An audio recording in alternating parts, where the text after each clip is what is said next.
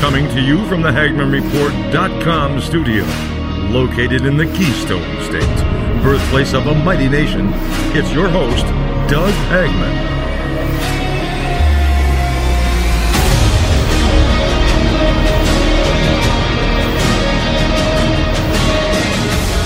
Welcome, ladies and gentlemen, to this. I'm sorry about that. Welcome, ladies and gentlemen, to this Monday edition, April 25th, 2022. I'll get it together. That's right. Of the Hagmann Report.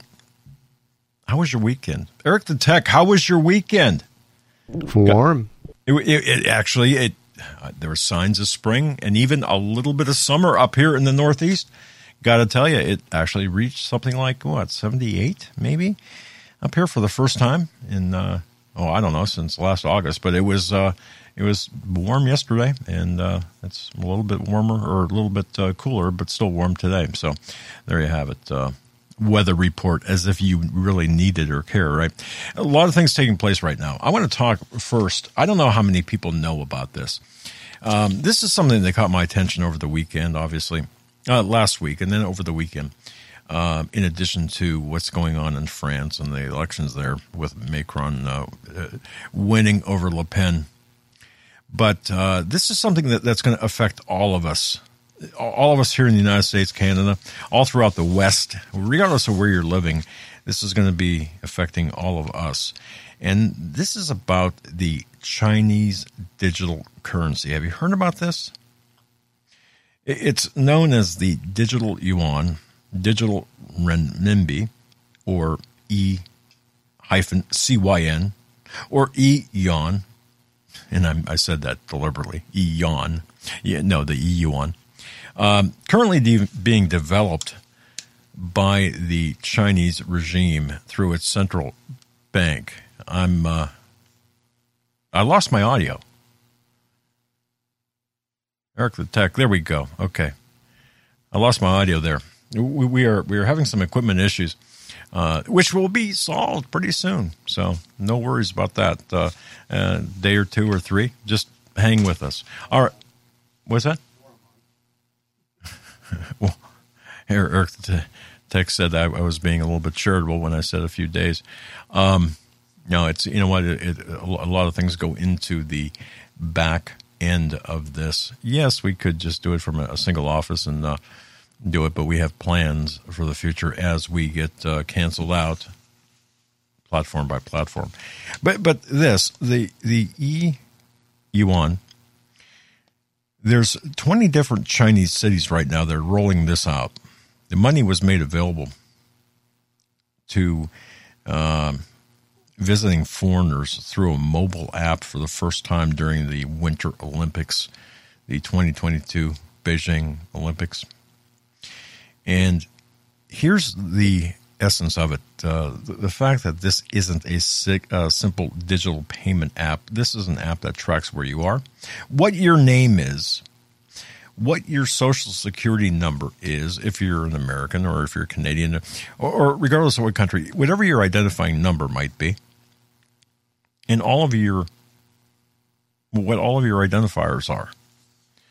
And this could also include and go to health information. It gives them geolocating capabilities.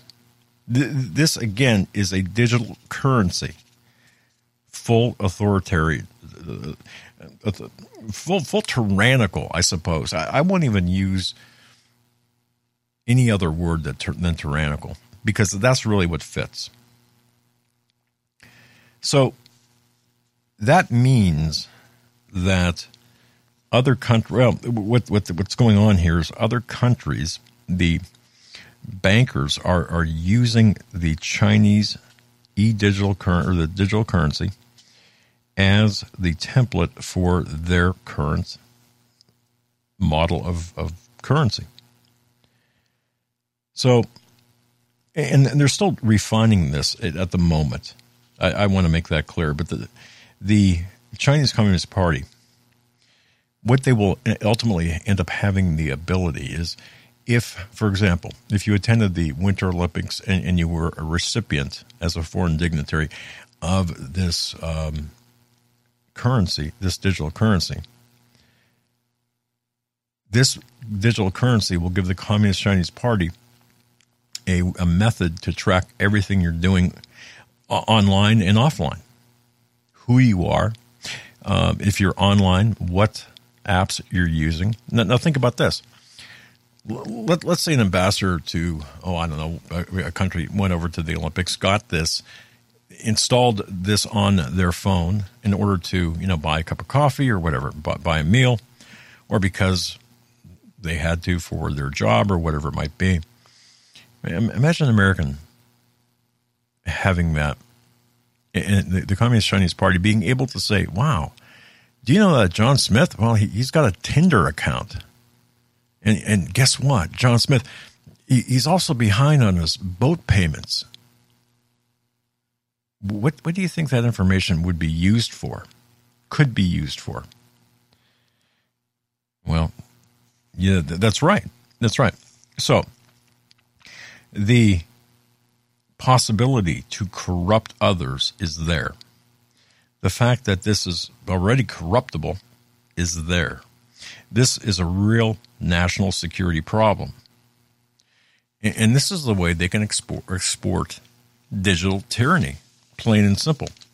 And, right now, China's global rollout of this has a very specific agenda, which is to reduce its dependence on the U.S. dollar. Because the fight is economic, in part, at least the globalist fight is. If you can destroy a nation's currency, borders, culture, you can destroy the country. Our currency has already been debased, much like the Roman Empire. And if you study the Roman Empire about the debasement of their currency, you can see how that went. But right now, this global rollout has a very, very specific purpose. And that is to replace or at least reduce the dependence on the U.S. dollar. This is a war against the U.S. dollar. About 87% of global transactions that China settles are settled in dollars. They're desperately short energy. They're short food, as we see them over there killing their pets to eat, being locked in like animals in pens due to ostensibly the coronavirus, the outbreak of the coronavirus. They're desperately short on just general materials in general, things in general, things that we take for granted. And they don't trust their currency. So do you think they'll have a problem going to a digital currency like this? No. Even for the sacrifices and security that this would be responsible for? Of course not. More than 80 countries right now in the world, including the United States, are exploring some level of digital currency. And actually, that's right off the Atlantic Council's website. Nigeria is among 9 countries that have already launched digital forms of their currencies. Think about that. And where's Nigeria? And who's active in that area? If Nigeria can do this, right, do you think that the U.S. is that far behind? No, I don't think so. In March, the White House issued this outline. And I trace this back to March, but it goes back earlier than that.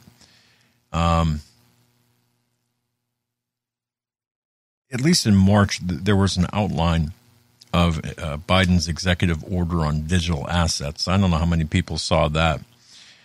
Biden, through this executive order, was placing this urgency on research and development of a U.S. digital currency. And he said that issuing one was deemed in the national interest. Okay. Now, in May of last year, because this was talked about since Biden strolled into the, I was going to say Oval Office, but the White House stage there. Going back into May of last year, you had several congressmen, including French Hill from Arkansas, Jim Himes from Connecticut, introduced the 21st Century Dollar Act, H.R. 3506, which would require U.S. Treasury Department to include a report for Congress any risk to the U.S. dollar posed by the digital yuan. Well, in March, Blackburn from Tennessee and 8 other Republican colleagues also introduced Just Say No to the Silk Road Act, which is Senate Bill 3784. Now, what does one have to do with the other? Well, if that is enacted, the legislation would require the U.S. Commerce Department and the U.S. Trade Representative's Office to file reports on the CCP's digital currency, on the e-yuan.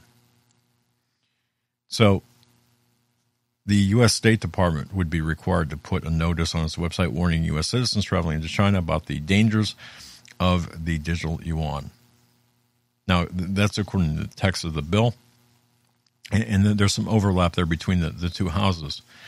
But it's interesting how the U.S. government is approaching this.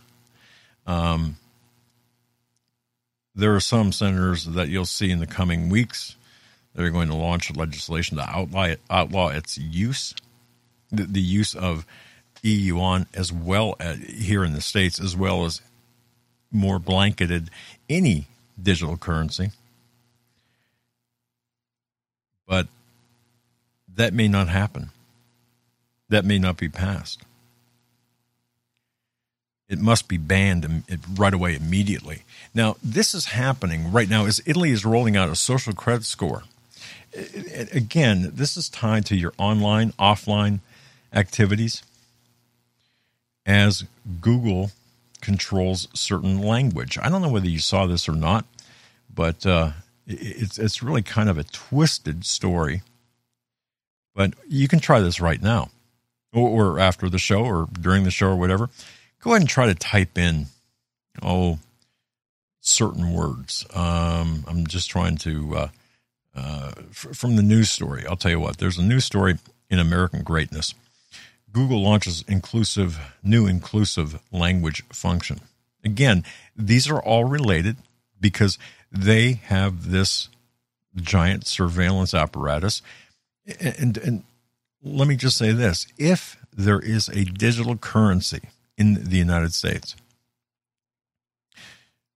or world digital currency, it's going to, they're going to have complete control over what you do, what you say or what you can't say, where you live, where you go, what you drive. If you can drive, they'll have complete control over everything. But try this.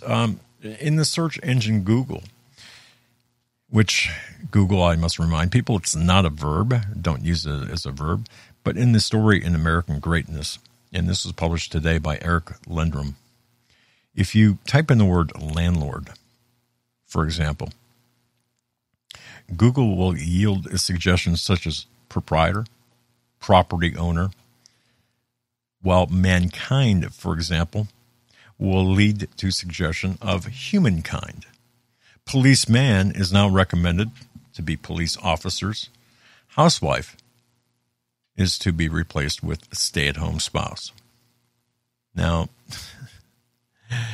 okay, again, all of this is Orwellian in nature, and I think people fully understand what's taking place here.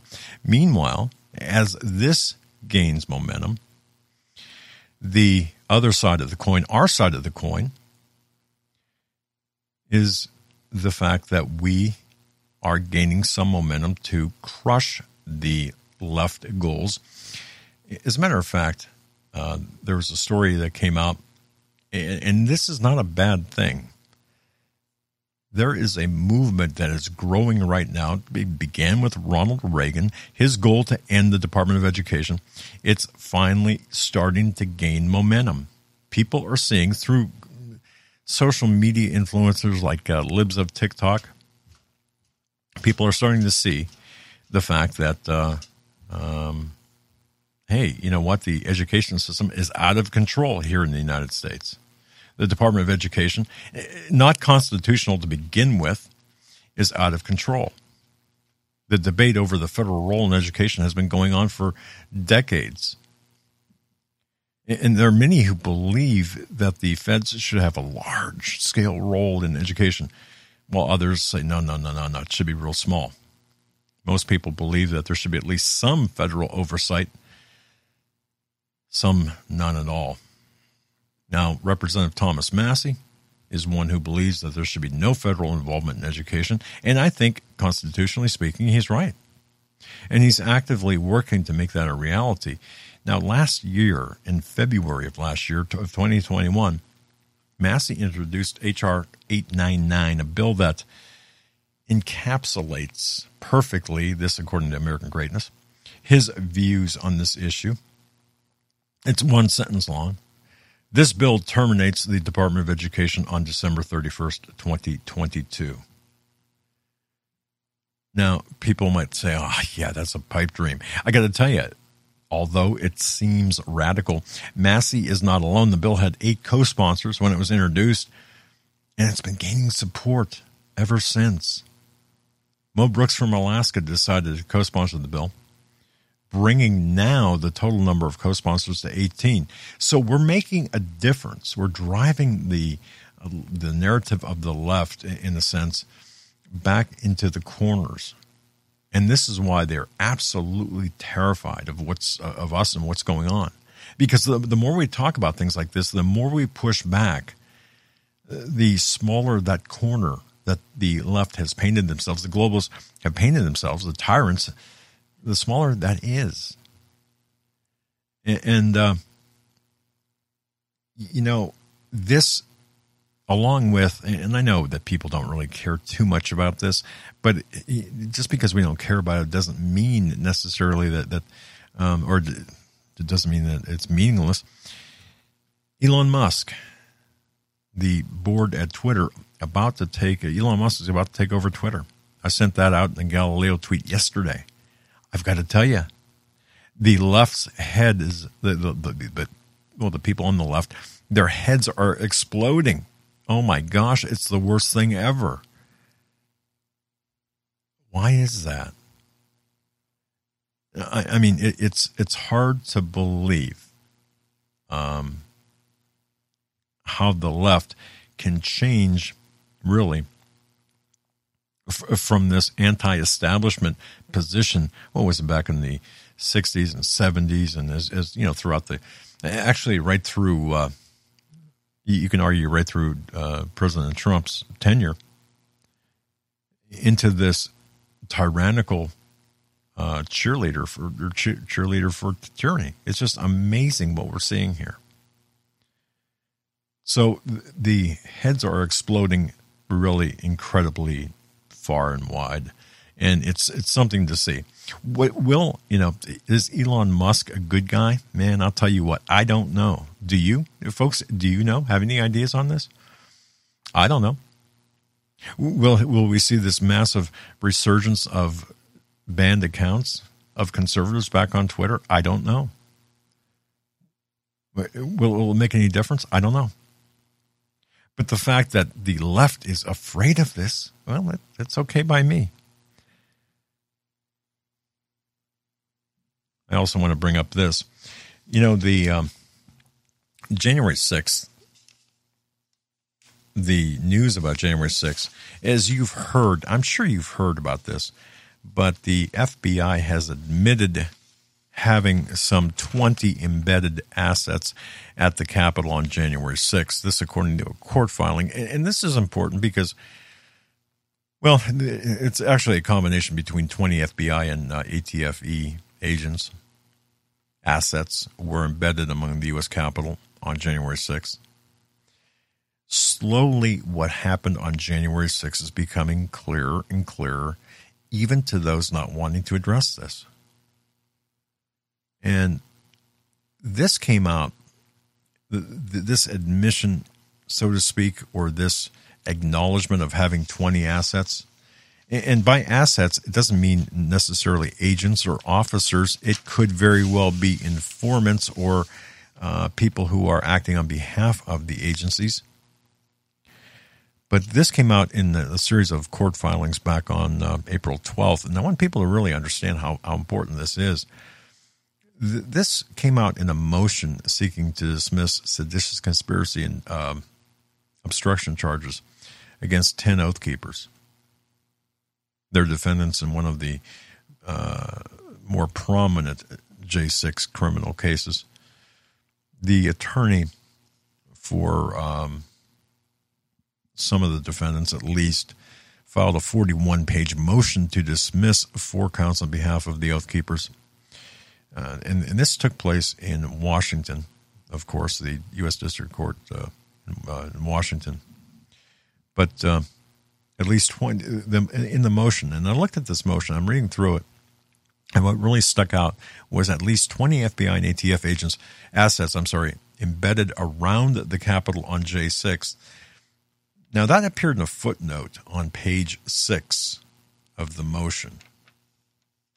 Again, I'm looking at this, I'm thinking, okay, first of all, why a footnote? Why shouldn't this be, of course, that's a motion, it's not a news story. But the fact of the matter is, it is now becoming quite apparent that this was, again, as if we need confirmation of this. But the longer this goes on, the more the J6 committee, Liz Cheney up there, right, or Lynn Cheney. I mean, my goodness, and all the people on this January 6th committee. It's all. I mean, it's BS. This is a socialist takeover. It's part of this American Marxist attempt to take over everything, but it's also part of the larger globalist agenda here. They need to take out the patriots here in the United States. I'm also getting one last thing before I bring John Moore on. I'm also getting information. There's something going on here, and I really can't expand on this or identify exactly where this might come from, but this big push right now to launch a massive attack against our Second Amendment. And I'm hearing this in I'll just say metaphorically speaking, in the hallways of Washington, a big push to take away our rights to bear arms, a Second Amendment. Now, if you want to start a civil war, I think that's probably the way to do it. And in talking with other people in this venue, in this type of, other broadcasters and such, they're hearing the same thing. That something is going to take place, or they're just going to come out and slowly contract the ability for Americans to own guns, and then that's going to go into this confiscation of weapons. So I'm just saying that there's something out there. Look, I don't know any specifics. I'm tossing this out there. If you folks have any ideas, go ahead and put it in the comments in the Rumble in the section on Rumble, or on Rumble, Brighteon, and of course throughout various oodles of audio platforms. But keep your eyes out for this as well. And one last thing, and all of this is for open discussion, whatever John wants to talk about, but one last thing here. Have you noticed, and I specifically made this a point this weekend, to take a look at different supermarkets in my area. And the only place I didn't go to was Walmart, but I looked at the chains, the supermarket chains, and I am seeing shortages of different products, but not necessarily in the way I thought it would play out. I'm seeing higher prices, less selection, like Steve Quayle had said, and less of the product. Okay, is that a shortage? Yeah, I guess it would be a shortage. Downsizing shelving space for different products. Instead of having, 4, 5, 6 types of flour, you might only have 2 now. And I've seen that with the fresh produce. I've seen empty bins of produce. Or organic bananas? No, nope, not there. That's one example. And of course, organic grass-fed beef? No. But it's there in very small quantities. And if you want it, it's unaffordable. Certainly for me, I don't know about you, but I can't pay $21 a pound for, a flank steak or some subpar cut. So just keep your eyes on that. And that's why we have to prepare too for what is coming. I think this is only going to get worse.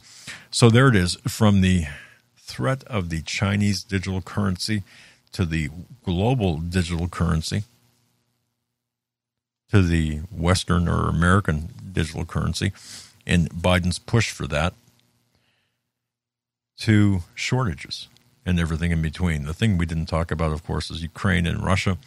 And if you didn't catch the news, one of the major pipelines was attacked. Apparently, there was an explosion in one of the pipelines, oil pipelines that supplies oil to much of the European Union, including Germany, yesterday. And this happened in Russia, inside of Russia.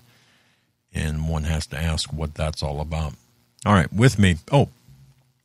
Before I get to John, I just want to thank all of you because, you know what, I really appreciate everyone who supports this broadcast and keeping us on the air. And you know what? We're an employer, right? And I want to thank our corporate sponsors too, because we're an employer. And I'm an employer, and we have people that do specific work here, and I appreciate the people. Eric the Tech is one.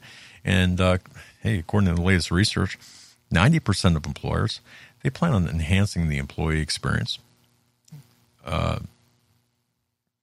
making that enhancing the employee experience. They're planning on making that a priority in 2022. After all, at least Eric the Tech tells me this, a happy workplace is a key to attracting and keeping great employees. And that's true. You know what? They feel more valued when they're asked for their input and such. And if you need to add more employees to your team, there's ZipRecruiter. The matching technologies of ZipRecruiter helps you find the right people for your roles fast. Right now, you can try ZipRecruiter for free at ZipRecruiter.com/Hagmann. And I'm talking to employers right now.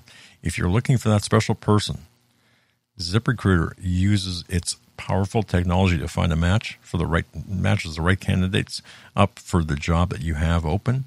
Then it proactively presents these candidates to you. You can easily review the recommended candidates and invite the top choices to apply. And that encourages them to apply faster.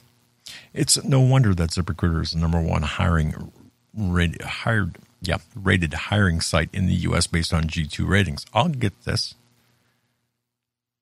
ZipRecruiter's technology is so effective that 4 out of 5 employers who post on ZipRecruiter get a quality candidate within the first day. I've got to say this. This is what you need to do. If you're an employer looking for that special person, that right person for that job opening you've got, you find the right employees for your workplace with ZipRecruiter. Try for free right now at this exclusive web address, ZipRecruiter.com/Hagmann. There's 2 N's on Hagmann. It's Hagmann, ZipRecruiter.com/Hagmann. Appreciate them. ZipRecruiter is the smartest way to hire, and this by far shows that to be true. And I want to thank them for supporting this broadcast and thank them for what they do. They do a heck of a good job at bringing the right person to you. That's ZipRecruiter.com/Hagmann. All right, John Moore, TheLibertyMan.com. You know what?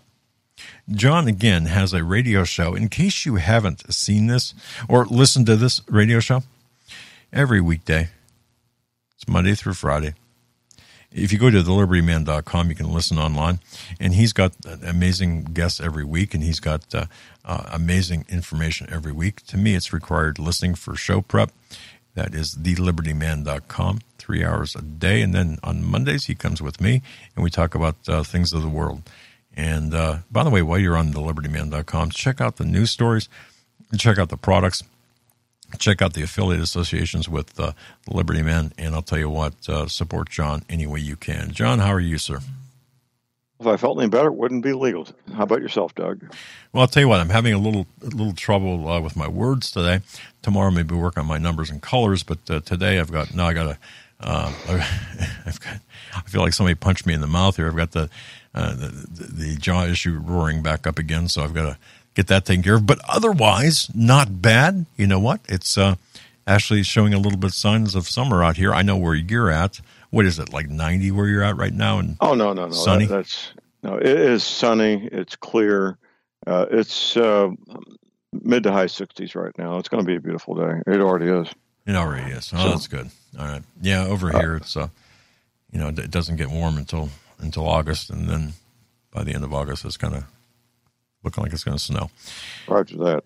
Yeah. Well, there's a interesting article here written by J.D. Hayes, published at Natural News, Mike Adams' website. Here's the headline. Pfizer tried to hide data showing its COVID vaccination caused massive increase in miscarriages, stillborn babies. This is part of the documentation a federal judge ordered Pfizer to release instead of keeping it for 50 years. And all this information was known by the end of the first 90 days. That would have been January, February, March. By the end of March, this information was known. Most of the first people to get the COVID clot shot were healthcare professionals. So let's keep that in mind for a moment. At the end at 3 months, they had what they call 238 pregnancies, that unique pregnancies. 270 unique pregnancies. Get the number right, John. 270 unique pregnancies. Pfizer learned the outcome of only 23 of those. 32. Get the numbers right again. 32 known outcomes. The other 238, they don't know the outcome.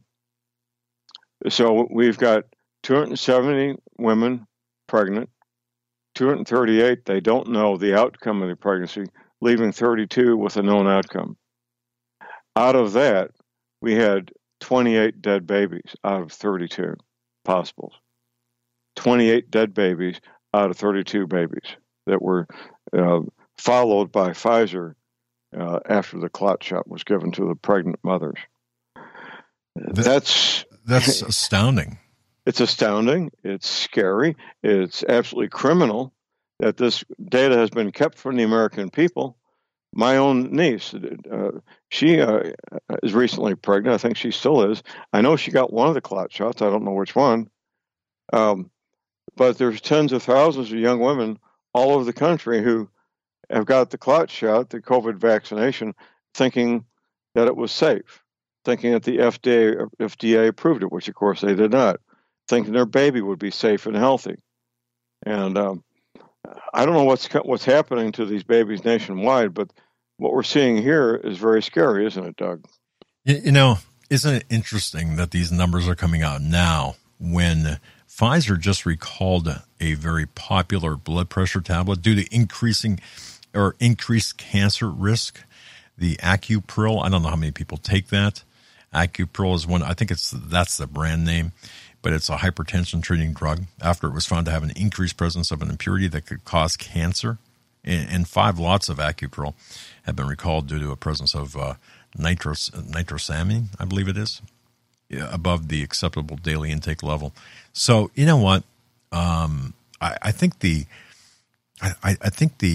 blinders are coming off some people. I don't know. And again, a recall of a medication, what is that? But what you're talking about, man, this has everlasting implications. And, it's devastating. When a woman's baby she's pregnant with dies, it's devastating to the woman. And there's some unknowns here. This is what I just stated is what we know. What we don't know is what happens if the woman attempts to get pregnant a second time. Will the outcome be the same? Will she have a spontaneous abortion? Will the baby be born dead? Will the baby be born with all kinds of misformed body parts, 3 arms instead of 2 arms? We don't know what's going to be happening to these women that have taken the clot shot because it's too soon to find out. with the gestation period being 9 months for a normal human baby. We simply don't know. But withholding information can have devastating effects. Quick segue here. I recall we have movie night here in Davisville every Saturday night, and about a week after George Floyd died because he committed suicide with drugs.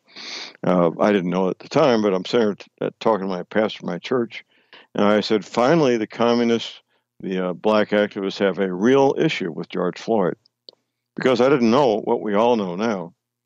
And once again, withholding evidence. It was months before the second video was released. George Floyd, handcuffed, sitting in the back of a patrol car, saying very clearly, "I can't breathe, I can't breathe." That evidence was withheld until the cities burned, until tens of millions of property was destroyed, until lives were lost. And of course, I believe those police officers, if that video had been released earlier, there would have been a whole different outcome for the careers and the lives of these three police officers who, out of goodwill and concern for George Floyd, they must have thought, oh, Mr. Floyd must be claustrophobic. So at his request, we'll take him out of the patrol car and put him on the ground and use the department-approved restraint method, which causes no harm, by the way, of a knee on the neck, because George Floyd must be claustrophobic. Well, George Floyd was exhibiting the classic signs of a fentanyl overdose. He basically committed suicide by taking too much fentanyl, and he was in the process of dying right there in the seat of that police cruiser. If the police had done nothing, Doug, except leave him handcuffed in the back of that cruiser, he would have died sitting right there. Yeah, I mean, he was headed for death anyway, based on his toxicology, the tox report. He had enough fentanyl and other drugs to kill more than 2 full-grown, healthy adult males. Right. More than enough. But here's the thing, John. I don't think you're ever going to convince anybody. And I mean, even a lot of people who are listening to this broadcast who are friends of the program, they're so hung up on the fact that there's police brutality, which I believe there is unnecessary brutality in many cases. Not that. But not that one. That's exactly. I think it's still on my website. There was a police martial arts instructor in the Czech Republic who did a demonstration. Yep. A guy of normal height and weight, probably about 5'11", 5'10", probably about 175 pounds. He lays down on the hard pavement, concrete or asphalt, and one of his instructor buddies, who was about 185, 200 pounds, puts his full body weight on the knee, on the neck, and lifts up. He's not holding on anything with either arm, and he lifts up the other leg to demonstrate his full body weight on the neck of the martial arts instructor in basically the same position as George Floyd. And the martial arts instructor is just talking in a normal voice as if there was no big deal. That particular move was not something that would cause death. It didn't even cause any kind of discomfort or pain to the martial arts instructor. I agree with you, Doug. I've had these arguments with people. They simply have blinders on. They don't want to hear or admit to the truth that George Floyd basically committed suicide with a drug overdose. They just don't. The video evidence is crystal clear that what was going on. That he was sitting in the back of the police cruiser, handcuffed, saying, "I can't breathe, I can't breathe." Yeah. Which is a similar thing that my wife was claustrophobic, the kind of thing that somebody who's claustrophobic would say. But getting back to Pfizer, these people are criminal. What they're doing is they're putting their profit motive, the desire to have a condominium on the south coast on the French Riviera, above the health and well-being of the American public. That's what comes first. the condo on the French Riviera instead of the health and welfare of Americans. Well, But Pfizer, okay, Pfizer happens to be, to me, a tool of the globalists, as is Moderna. I mean, we've never had a successful coronavirus vaccine. We've never had a successful mRNA vaccine ever. And I mean vaccine, not what they're calling this, whatever this mutagenic jab is. So, but for them to be tools, isn't that like blame? I mean, where does the actual blame lie here, exist with respect to what's going on? Wouldn't you say it's not really Pfizer, Moderna, J&J and such? It's the people who created really. Well, there's a whole chain of command of people Right. who had the ability to say something and did not at different levels. The man or woman down in the shipping department in Pfizer packaging up these vaccines even if they knew something, they had no ability to do anything about it. But once you get to mid-level management, there's hundreds of men and women who had both the knowledge and the ability to say something and did nothing. A related topic, I found over the weekend, the county next door to me, St. Francis County, Missouri, just east of Crawford County, it had, back in 2020, the highest percentage of COVID in the United States, I just found out. And something else I found out, the public water supply comes from an underground lake, which was a mine, which is now open to the public for tours to the public, as well as scuba diving, which means the public had easy access to the water supply for St. Francis County, Missouri, which had the second highest rate of COVID in the United States. So that water supply easily could have been contaminated by someone posing to be a tourist, posing to be a scuba diver, releasing the COVID poison into the public water supply that fed the people of St. Francis County, Missouri. I don't know what can be done in terms of an investigation because I'm sure it's all been dispersed a long time ago. But I find it fascinating that this little county south of St. Louis, about 50, 60 miles, had the highest rate of COVID, second highest rate of COVID in the United States, as well as a easily accessible raw water supply before it went to the treatment plant in St. Francis County. I think it's something that needs to be looked into a bit deeper, don't you, Doug? I do. And that reminds me, okay, our infrastructure is open for sabotage from within and from without. But it reminds me back in 05, 06, I did an investigation, a field investigation surveillance of the Muslims of the Americas, Jamaat al-Fukr group here in the United States, Sheikh Mubarak Ali Jalani, who still has a fatwa against me published. But having said that, they always had their encampments around critical infrastructure locations. And in the Catskills, it was the water supply for New York City. So it doesn't surprise me. It angers me that here we are 15, 17 years out from that. We're still talking about this kind of thing, whether it's from a government-sponsored terrorist attack, and there are such things, or from a hostile terror attack against our infrastructure. So, you know what? It doesn't surprise me. But I guess, you mentioned something, though, about the water and about COVID. I watched the Dr. Brian Ardis. I think you mentioned this, too, right? Did you mention this last week? Ardis, we talked about Ardis previously. Yes, sir. All right. Right. His idea, his talking about SARS-CoV-2, the experiment with snake venom, and then the distribution by way of water supply. He kind of lost me at the water supply part, but regardless, it still is. It's still a thing there with me. When you look at the potential for, as you pointed out, for sabotaging our water supply in that county, in that one county. Look at that. I mean, my goodness. I got a follow up on the snake venom. Young man who did some work on my town car last week. He says, John, I had COVID a few months ago, and I had flu-like symptoms, lost my sense of taste, lost my sense of smell. He says, John, 2 years ago, I got bit by a copperhead. I had flu-like symptoms, lost my sense of taste, lost my sense of smell. Oh, yeah. And I said to him, "Do you think we may be on something here?" And his eyes got real bright and says, "Yeah, John, I think we are." And so, ladies and gentlemen, there's a 6-digit cash reward for the first scientist who can demonstrate they've isolated COVID-19 as a virus. That cash prize remains unclaimed. Now, I'm no scientist. I'm a homicide detective, radio talk show host.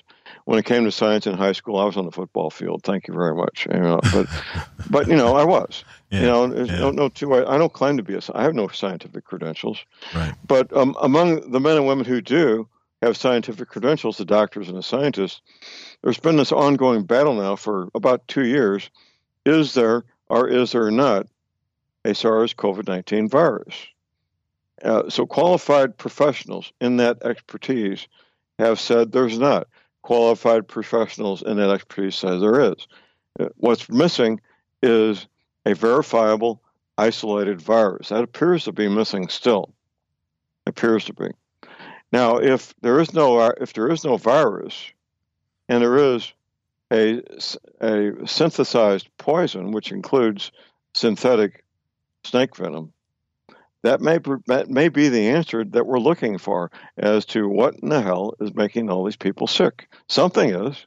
We know that. Well, okay. So if not what is described as the SARS-CoV-2 virus itself, then most assuredly it could be delivered by way of the, as you call it, the clot shot or the mutagenic jab, right? I mean... Well, precisely. It turns out, this was news to me also, but the scientists have been using snake venom and other venoms for decades to synthesize these various snake venoms to accomplish certain goals. They call them peptides. That's what's in these snake venoms. Yeah. To figure out what the peptides are so they can make a synthetic form of them and incorporate the peptides into various pharmaceutical products to accomplish certain goals. That's nothing new. It's not a secret. It's not a secret at all. So why not? The technology to make synthetic peptides, which is what's in the snake venoms, that technology has been around for a long time now. I had a caller, in fact, one of the hosts on Republic Broadcasting said, well, snake venom will disperse quickly in the water supply. Well, natural snake venom will. Of course it will. But a synthetic version could be modified to last for 24 hours. How long does it need to last to contaminate the water supply of a city? 24 hours would be more than long enough to get it into the bellies of most citizens of any given city through drinking water, coffee, tea, bathing, lots of ways to get it. Once it's in the water supply, people are going to get it in their bodies one way or the other, won't they, Doug? Yeah, exactly. And what bothers me the most about all of this, you really don't hear anyone talking about, okay, what really precisely, where did this originate, with who? Okay, we hear bits and pieces about the Wuhan lab and about the bat lady, Shi Zhengli and such, and we hear about Peter Daszak and of course Fauci, his experimentation. We hear all about this, but do we have an investigation? As you and I are familiar with investigations, do we have one to really isolate, okay, where did this come from? Was it a result of, first of all, an accident? Did somebody get, drop a bottle of whatever, in the lab and then infect others? Or was it an intentional release? What were they working on precisely? Well, the story came out fairly early that the original development was done in Chapel Hill, North Carolina, University of North Carolina, Chapel Hill. Right. It's illegal to do a biological weapon in this country. Once it gets to a certain point, it becomes a crime. So they took that development as far as they could before it became a crime, then transferred the process to the Wuhan lab, where they could do it with the complete legal, being legal in China, because the Chinese government, of course, was complicit. Right. There's two parts to what you were just saying, Doug. One is the creation of the poison itself. The other was the poison being released. Both were done with intent. The complexity of whatever's in this Wuhan stuff is there's a lot in there, including the AIDS virus. Apparently, is in it also. The AIDS virus, the infrastructure for that is included in that. What has been able to be isolated of SARS-CoV-2. So, and I've read and reread RFK Jr.'s book about Fauci. So, folks, I'm very well aware. I'm very up on things. But my questions come down to, why is there a lack of curiosity by anyone in the media as to where did this come from? Who is ultimately behind it? And have those questions really been answered to our satisfaction? I don't think they have. It's just like the 2016 election. Who made that phone call to stop the counting at whatever time? Who made that call for multiple states to stop the counting at the same time? Has there been any investigation, any curiosity into that question? No. What about the role of the FBI or other agencies into the shooting in Vegas back in a couple of years ago with Stephen Paddock, right? That's off the radar. How about the explosion in Nashville in 2019, I believe it was. Correct me if I'm wrong. It was Christmas Christmas Day 2019, I believe. The explosion in Nashville. People kind of they turn their heads and they say, I didn't hear about that, or, oh, yeah, that's right.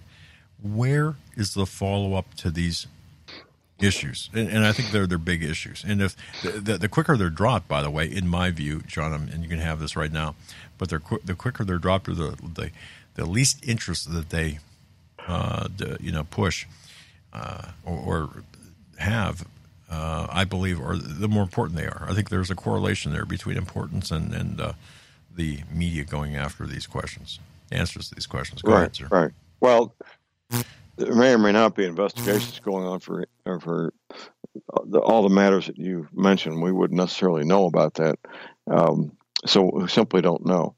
But the quicker the mass media can make something go away, the better they like it. That's been my observation. Obfuscation, leaving things out, reporting part of the truth, not the whole truth. And it's interesting to be a first-hand observer. During the Ferguson riots, I was getting reports from 5 different men on the ground, including our mutual friend Sam Andrews. And one of the things that came out of the Ferguson riots was the rioters would be standing around in the street talking about the weather, the latest professional sports event, and then this is at night, and then when the TV crews turned on their lights, that's when they started rioting. Not before, and not after. When the lights went out, they went back to talking about the weather again. So, to a large extent, the Ferguson riots were media-driven.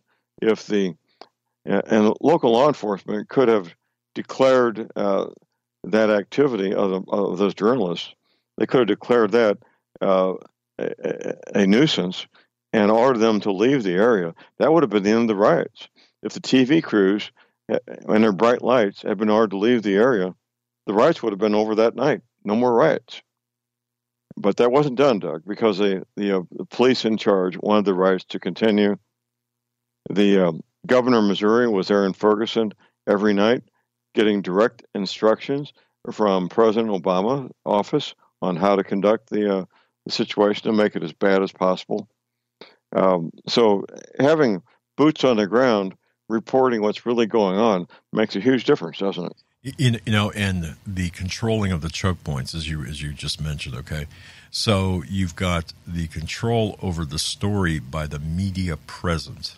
So not by the media presence, but by the media who were present there. So having said that, to kind of advance it to the topics of today, this is kind of why I think the Twitter buyout by Elon Musk that seems to be in progress and perhaps will happen today, the effective control over Twitter. This is why I think the left is, their heads are exploding because the lies are about to be exposed. Because once you take the wrapper off of Twitter, and it's just not Twitter either that's scrambling. It's Google, it's Facebook, it's Apple. Once you take the wrapper off the lies, I think there are a lot of people at that level. The people handling these choke points are wondering how they're going to proceed and continuing covering up the truth. That's kind of what I see happening today. Well, of course they're desperate, especially given where we are. This is the last week of April. We have midterm elections coming up in just a few short months. They know unless they stage a major operation, a major new outbreak of some disease, of something, of a major situation, they know they're going to lose the midterm and midterm elections, lose control of both houses of Congress. And at that point, the Biden administration is dead in the water. He can only do so much by executive order. And of course, the money spending power comes out of the House of Representatives. So Biden can do whatever he wants, but unless there's money authorized by Congress, not much is going to happen. And everybody in D.C. knows this. That's what's coming. So of course they're scared to death, because their grand plan to have the U.S. become a socialist paradise is about to fall apart around their ears. As well it should. Do you think they're on the run? I mean, the globalists here, at least in America, in the United States, are the globalists on the run? Are they scrambling right now, such as Google and Twitter and all that? Are they scrambling? Or do you think that they're preparing to double down, or maybe both? They have no choice but to double down, but it's not going to stop them from losing, Doug. Desperate men do desperate things. How desperate will they be? They'll be extremely desperate. I don't, President Trump threw a big monkey wrench in the middle of the works. President Trump was not supposed to be President 45. Hillary was. And when Trump spent his 4 years in office, he slowed down everything and stopped many things. There's plenty to criticize about President Trump, and I would certainly criticize him about his response to the vaccines. But on one hand, the federal judge appointments that he made will change this country in very positive ways for decades into the future, because many of them were so young and will be there for decades. So that's a good thing President Trump did. But how's that working out for us with Amy Coney Barrett and Kavanaugh? And I'm looking at he can't. The president can't appoint Supreme Court justices. On his own, he can he can nominate them, but it's up to the U.S. Senate. But there's hundreds of federal judgeships that have been filled by President Trump. That's true, and one of course, President Trump's appointments is the judge responsible for removing the mask mandates from public transport. So that's right. Yes, that's correct. Which, by the way, the Department of Justice has been weaponized to go after that whole process, that whole ruling. Which, why should they care? Exactly. Thank you. Why is that an issue for the Department of Justice in the first place? I don't know. I mean, of course I know, but because they're using. If anybody would attempt to appeal, it would be the FDA or the CDC. I would think the CDC would attempt to appeal it, not the Department of Justice. Well, okay, so it's the CDC is actually the institute or the organization that is the front man to fight back, but it's fueled by and bolstered by the Department of Justice, which has given them the ability. See, Fauci came out, I don't know whether you heard this or not, recently, and said the CDC should be above any kind of judicial activist or judicial authority. Yeah, right. You can't make this stuff up. And what blows my mind again, the very people who fought this, what is it, authoritarianism? I guess you could say that. I want to say tyranny, but the very people who used to be fighting that are now signing on behalf of the anti-Elon Musk Twitter stuff, the anti-mask stuff. It's amazing to see how the brainwashing has worked that we've talked about for so long, and here it is. That's right. It works. It's effective. Just please recall, Doug, and all you listeners, I spent a year of my life, actually a bit more than that, in psychological warfare in the U.S. Army, both active duty in Vietnam and in the Army Reserve. So I know more about these things than most people since I was part of it. And these techniques are simple, and the techniques work. What we did in psychological warfare is basically the same as what Fifth Avenue does with advertising in terms of influencing what people think, what people believe, what people do. Propaganda is not necessarily bad.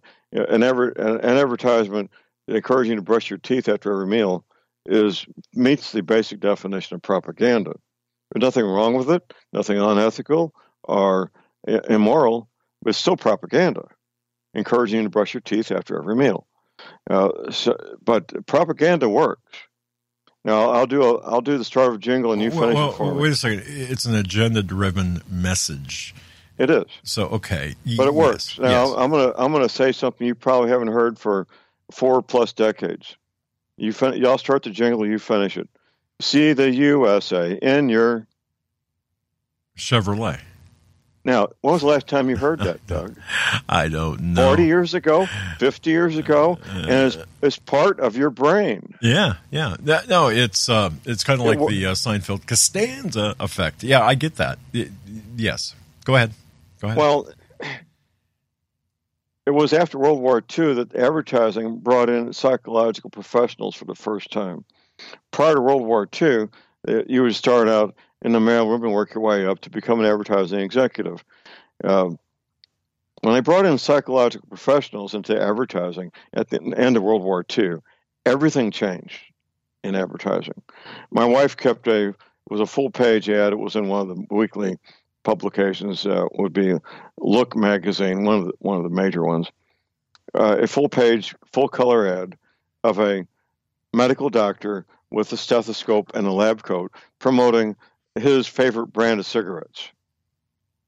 Right. And that's what was done back in the 50s and 60s. Yep. But they still use these techniques, and they're very effective.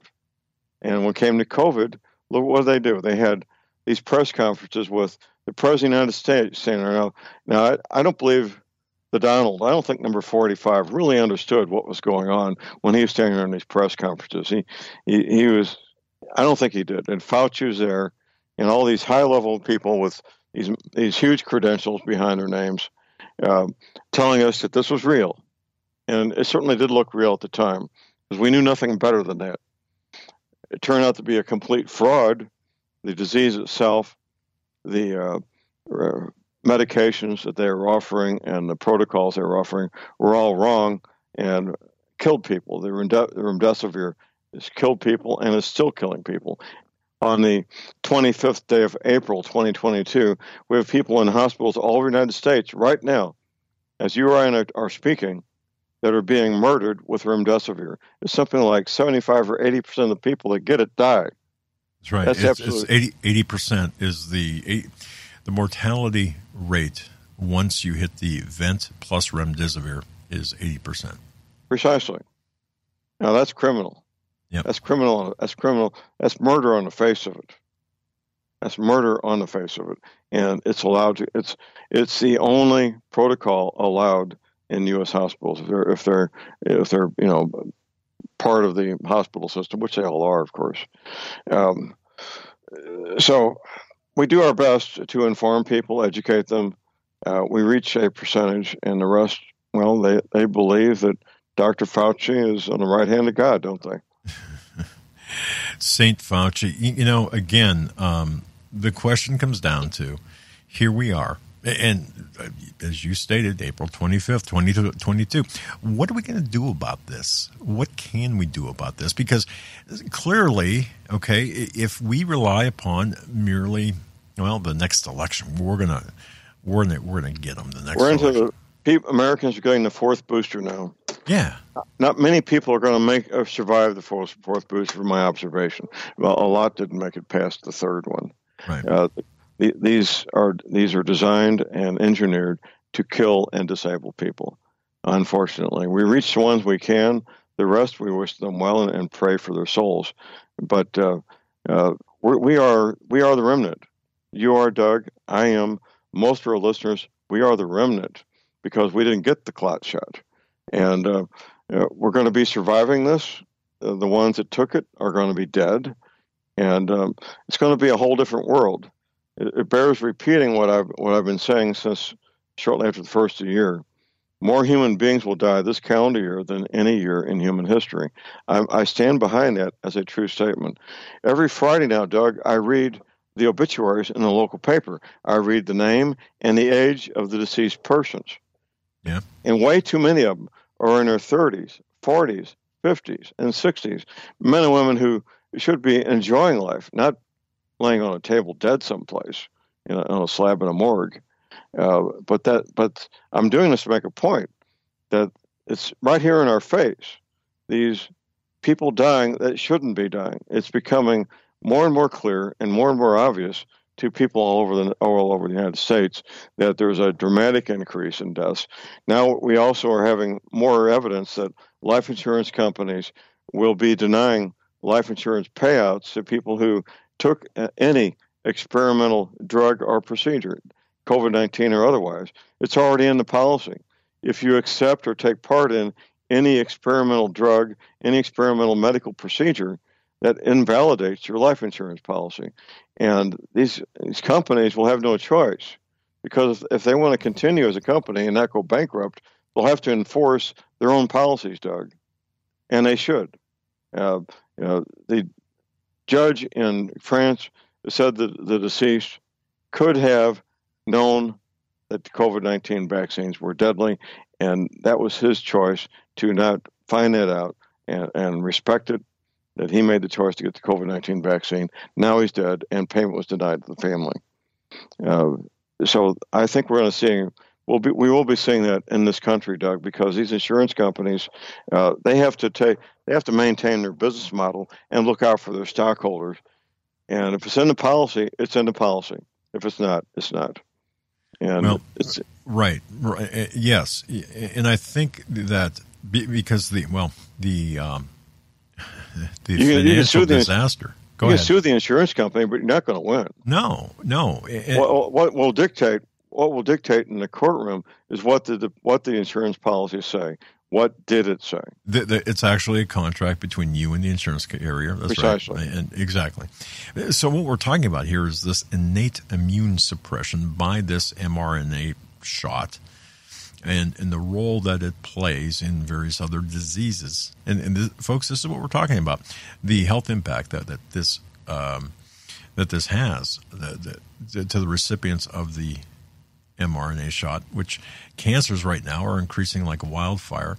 Dr. Ryan Cole cites right now 7,500% increase in cancer, which is not a common side effect associated with vaccine injuries, but it's really an unreported factor in this whole mess. So exactly. So you've got, in addition to the immediate death causes, you've got well, actually, when you look at the VAERS data, when you go back to a week, let's see, if you go back to April 8th, there are 344 cases where the shot, let's see here, the VAERS data shows, how can I explain this to the radio audience? Breast cancer, 344 cases, an increase. Let me see here. A significant increase as a consequence to, or at least related to, the timing of the mRNA shot. Breast cancer, using 30 years of data, the percentage is a lot higher after receiving these because of the immune suppression aspect of things. So yes, you're exactly right. And then, of course, the clots and the heart issues, the more immediate responses, absolutely. But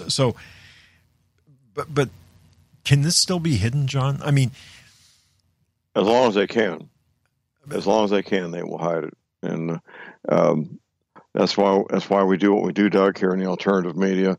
We're putting information out, hoping that we can expand our audience, expand the number of people who find out the truth, find out reality, so we can save lives.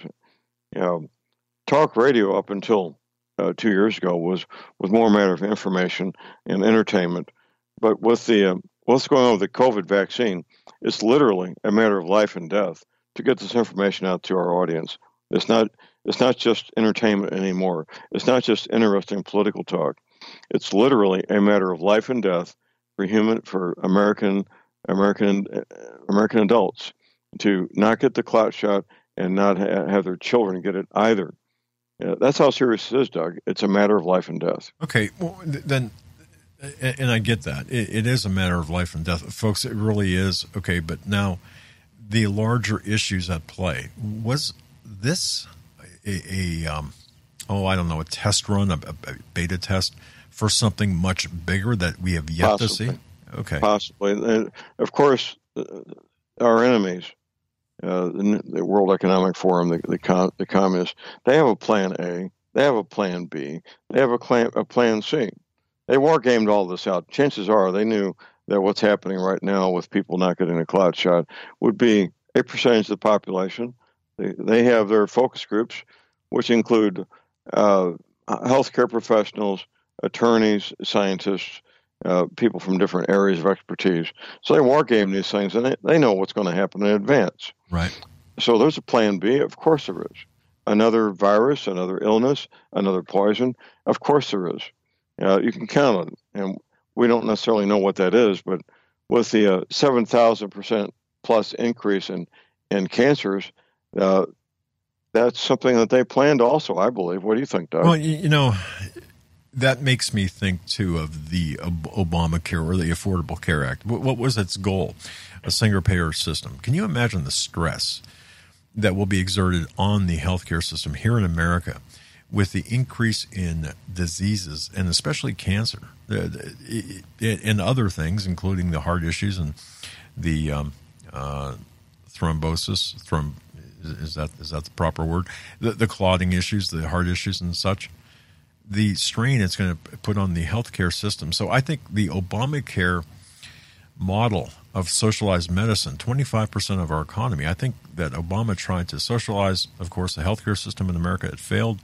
And I think one of the it's not a bug, it's a feature of this coronavirus SARS-CoV-2 response is to socialize our healthcare system, if not outright destroy it and rebuild it as a socialist model. That's kind of what I'm thinking. Well, I agree, Doug. Well, all politics is local, and we need to keep that in mind. We're seeing more men and women than ever sign up to run for the school board, to sign up for the board of aldermen in their cities, to sign up to be the Republican committeemen and committeewomen in their local counties and jurisdictions, run for office. The silent majority has been disturbed and has been wakened up as to what's going on. We were asleep at the wheel for decades, letting the communists take control of all these groups, and it's time for us to take it back. Yep. And I don't know if we can, but I know we should be making the effort. We can't assume that they've won. We have to make the effort, don't we, Doug? We do, and I hope people listening understand that we're looking for, John, I don't want to speak for you, but myself, I'm looking for ways to do this without bloodshed. I would love to be able to fix everything through the system that our founders gave us, okay? Right. But, man, I am seeing doors and windows close quicker than anything, because I don't know if it can be fixed that way, because we lost our justice system. There is no justice system. There's a legal system. At the federal level, no. At the federal level, no. These many states' attorney generals are doing the right thing for the right reasons. Many governors are doing the right thing. The state governments created a federal government. How can your creation be more powerful than the entity that created it? But it is, right? But it appears to be. In practice. And that can be a complete illusion. It could be. every sheriff or most sheriffs of the 3,300 plus counties in the United States, the majority of them still have more authority than the FBI or the Department of Justice or the Alcohol, Tobacco, and Firearms. I can tell any of these federal cops to get the hell out of my jurisdiction because I'm the sheriff. They could, but John, most don't. Yeah, but they can. They can. Right. And many are learning that they have that power. Already did know it, and I think they will exercise it when the time comes. And I don't know what the split's going to be, whether it's going to be 50-50 or whatever. But many sheriffs, when the time comes, they will exercise that jurisdiction and exclude federal law enforcement from their counties. Well, like the sheriff in Florida, which maybe as a deputy sheriff, I don't know, saying, hey, you know what? But they were talking about intruders, and shoot the intruders. It saves the taxpayer money. I mean, it was kind of the way you and I would speak in a law and order sense, and most Americans who have a degree of intellectual honesty speak.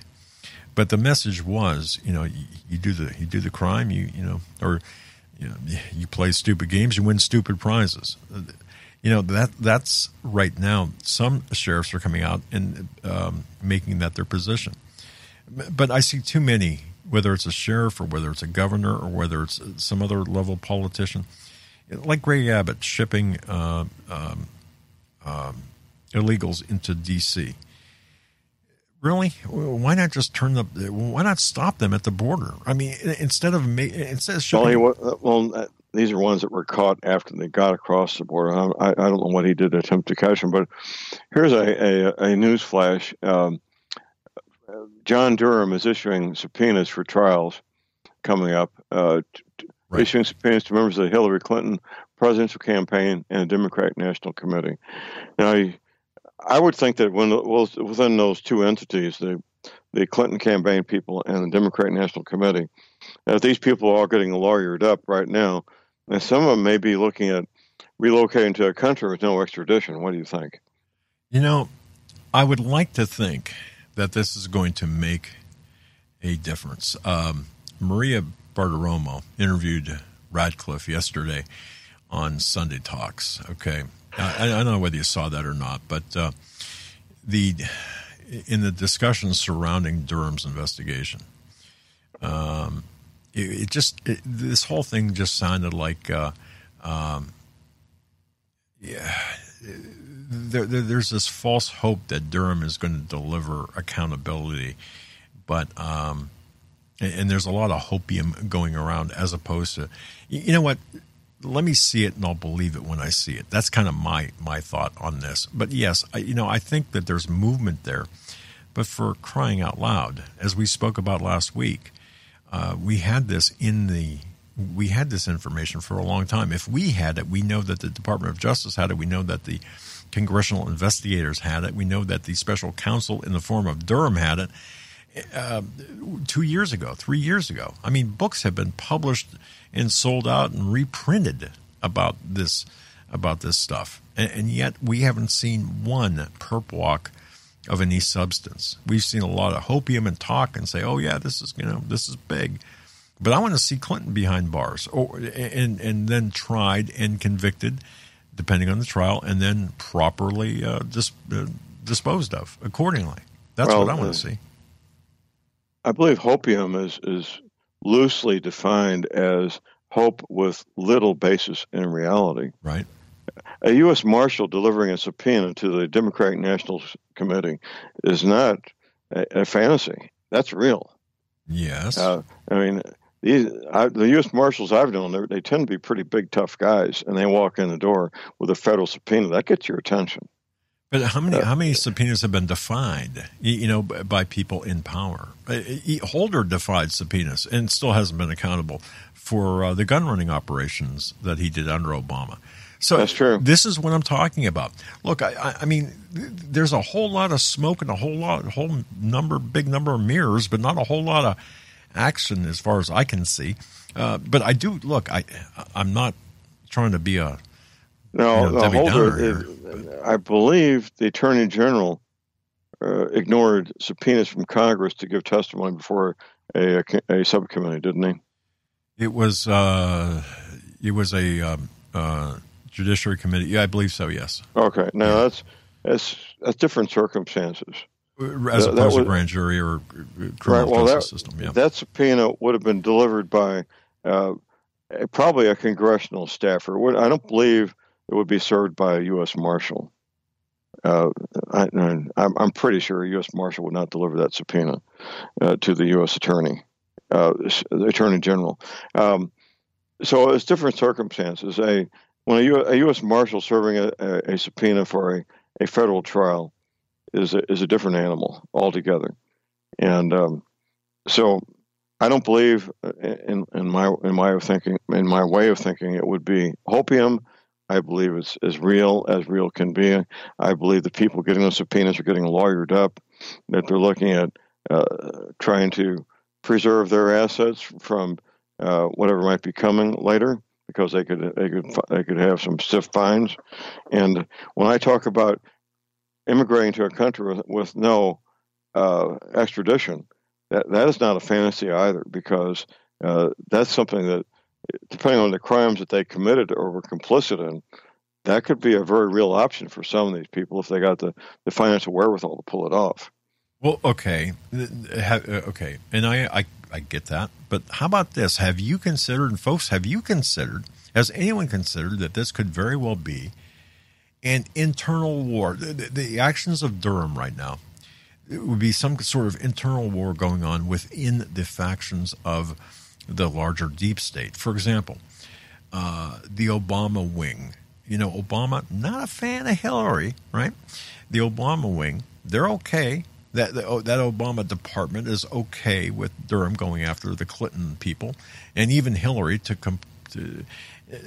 protect the larger criminal infrastructure of the Obama regime that was put in place within the CIA, within the DOJ, and other three-letter agencies, including the FBI. Okay, so could this be this this internal fight between the factions within the deep state? Just curious, your thoughts on that. Well, I can't discount that on one hand. On the other, I've seen no evidence of it. And I like to live in a world of evidence. The evidence I've seen is that John Durham has a more than 20-year reputation of being an absolute ethical bulldog when it comes to getting assigned a case like this. It's most likely going to be the last thing he ever does as an attorney. I expect he'll either be writing books or get a professorship at some law school at the end of this. The toll this would take on any human being would be incredible. The pressure, because the weight of the future of the republic is on this man's shoulders, literally, I believe.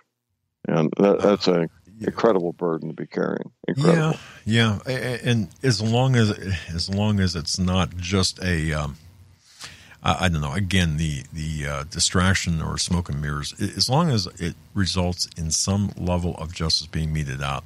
Because right now, we can take this even to a smaller scale, all right? How we're seeing, for example, in the Soros appointed or the Soros-backed DAs in different jurisdictions, how they're letting people walk or letting people out on no bail restrictions for serious felonies. That's at the city and state level. Right. Part. Your cynicism is recognized and certainly justified to be cynical about what's going on. I look at them as separate issues. I look at John Durham's investigation as being separate from these other items. And I look at, if you want to know what a man is doing in the future, look what he did in the past. And that's what I'd look at with John Durham. He's known to be unflappable, a man that can't be threatened. And so I have hope. And is it hopium? Well, possibly. Well, I have hope. I have hope he'll carry out his duties. And I look, I'm not making fun or making light of what's taking place with the Durham investigation at all, because we need justice to be delivered. But it's certainly an interesting case study, that's for sure. It's in the interest of fairness for those who retain hope, that John Durham is going to deliver accountability. DNI former director of the DNI, John Ratcliffe, certainly said so. Certainly was like you in yesterday's program. What the heck was it? Sunday Talks with Marie Bartiromo. So, who knows? We should watch this very closely to see what does happen with this. And a lot of people close to Hillary are they're in some pretty hot soup here. But well, they are, and they should be. Yeah, they've probably committed multiple federal felonies, multiple federal felonies, and of course they should be concerned that everything they worked for their entire adult life is at risk of being lost, and they're at risk of going to jail and having their reputation, destroyed. Yeah. So of course they should be concerned. They thought that what they were doing would be protected and remain unknown to the general public. Well, that's about to end. It's about to end. And if John Durham is part of a wing of a grander conspiracy, but if he carries out his mission, I'm okay with that. If he carries out his mission and the fraud of the election of 2020 is finally fully exposed and documented, I'm okay with that. And as long as that fraud is exposed and the entire world knows who was really elected president the first week of November 2020, and that was President Donald Trump. Right. Yep. Well, what you said earlier, we've got about 5 minutes left of the show. It's amazing how quickly things go, but we've got to take back our local politics. I think that's exactly the nonviolent method right now of fixing things is take back our local politics. We are. And at my urging, I personally know men and women who've run for Republican committeemen, men and women who have decided to run for school board, and so forth, and they're making a difference. Right. We need conservative Christian Americans to run for these different offices that they don't. The salary, if it's any at all, is minimal. It's more of a duty than something to make money at, because you can't make any money in most of these positions of any consequence. But it's the right thing to do for the right reasons. That's why I became a Republican committeeman here in my county, because it's the right thing to do. And I want to encourage all our listeners to do the right thing also, to become a Republican committeeman, to run for school board, to run for the city alderman or alderwoman, whatever it might be. And all the power from these political parties, Republican and Democrat both, they all come from the county level. Without the county level, they'd be nothing. They'd be empty. They'd have no power. So that's where the power comes from, is these local areas and all the people that are active at the local areas, Doug. So you're right. Right. So people need to do that. They really need to do that. What do you have planned for the rest of the week, John, on the Liberty Man on your radio show? By the way, folks, thelibertyman.com. That's John's website. Make sure you go there. He does offer consultations, and I guess I'm going to have to I'm doing about 2 a week these days, private consultations. We'll have Tuesday morning roundtable tomorrow morning with my friend Steve Ben-Noon, former CIA field agent, Leon Green, former U.S. Navy officer, and Jeff Nyquist, who's written 6 books that are available at Amazon on the international commerce conspiracy. Wednesday, we have my friend Professor McCanney on, who is an advanced archaeologist and a scientist, a former professor at Cornell, teaching 2 areas. That would be astrophysics and mathematics. Thursdays, we have Dr. Lynn Horowitz. I like to refer to him as a man with his brain on fire. And Friday, we alternate between two different doctors to talk about health-related matters. And also on Thursday, we have Chris from the satellite phone store, and we've been interviewing his cousin, who has just got back from Ukraine doing medical emergency work, and is going back to Ukraine to help with medical emergencies also as a healthcare professional. Wow. So, those have been some good interviews. And once again, boots on the ground to let us know what's really going on in Ukraine in this case. Your thoughts in about a minute. Your thoughts are about 40 seconds. Your thoughts on Ukraine right now? There's no good guys. There's a lot of innocent victims. There's no good guys. The Ukraine government is basically the mafia. The Russia is taking care of Mother Russia. They don't give a damn about anything else. There's no good guys. And when the United States has no business sticking their nose in there as a country, as a government. In the story, I love that. There are no good guys over there. Zelensky is not the savior, and Putin is not Satan. But they're not. I mean, it is what it is. John, thank you very much. Thank you, God Doug. bless you, my Look friend. forward to next Monday. All right, my great brother. week, sir. All You right. too. All right, folks, that'll do it. Have a great night. God bless each and every one of you. Thanks for your patience and holding out with us.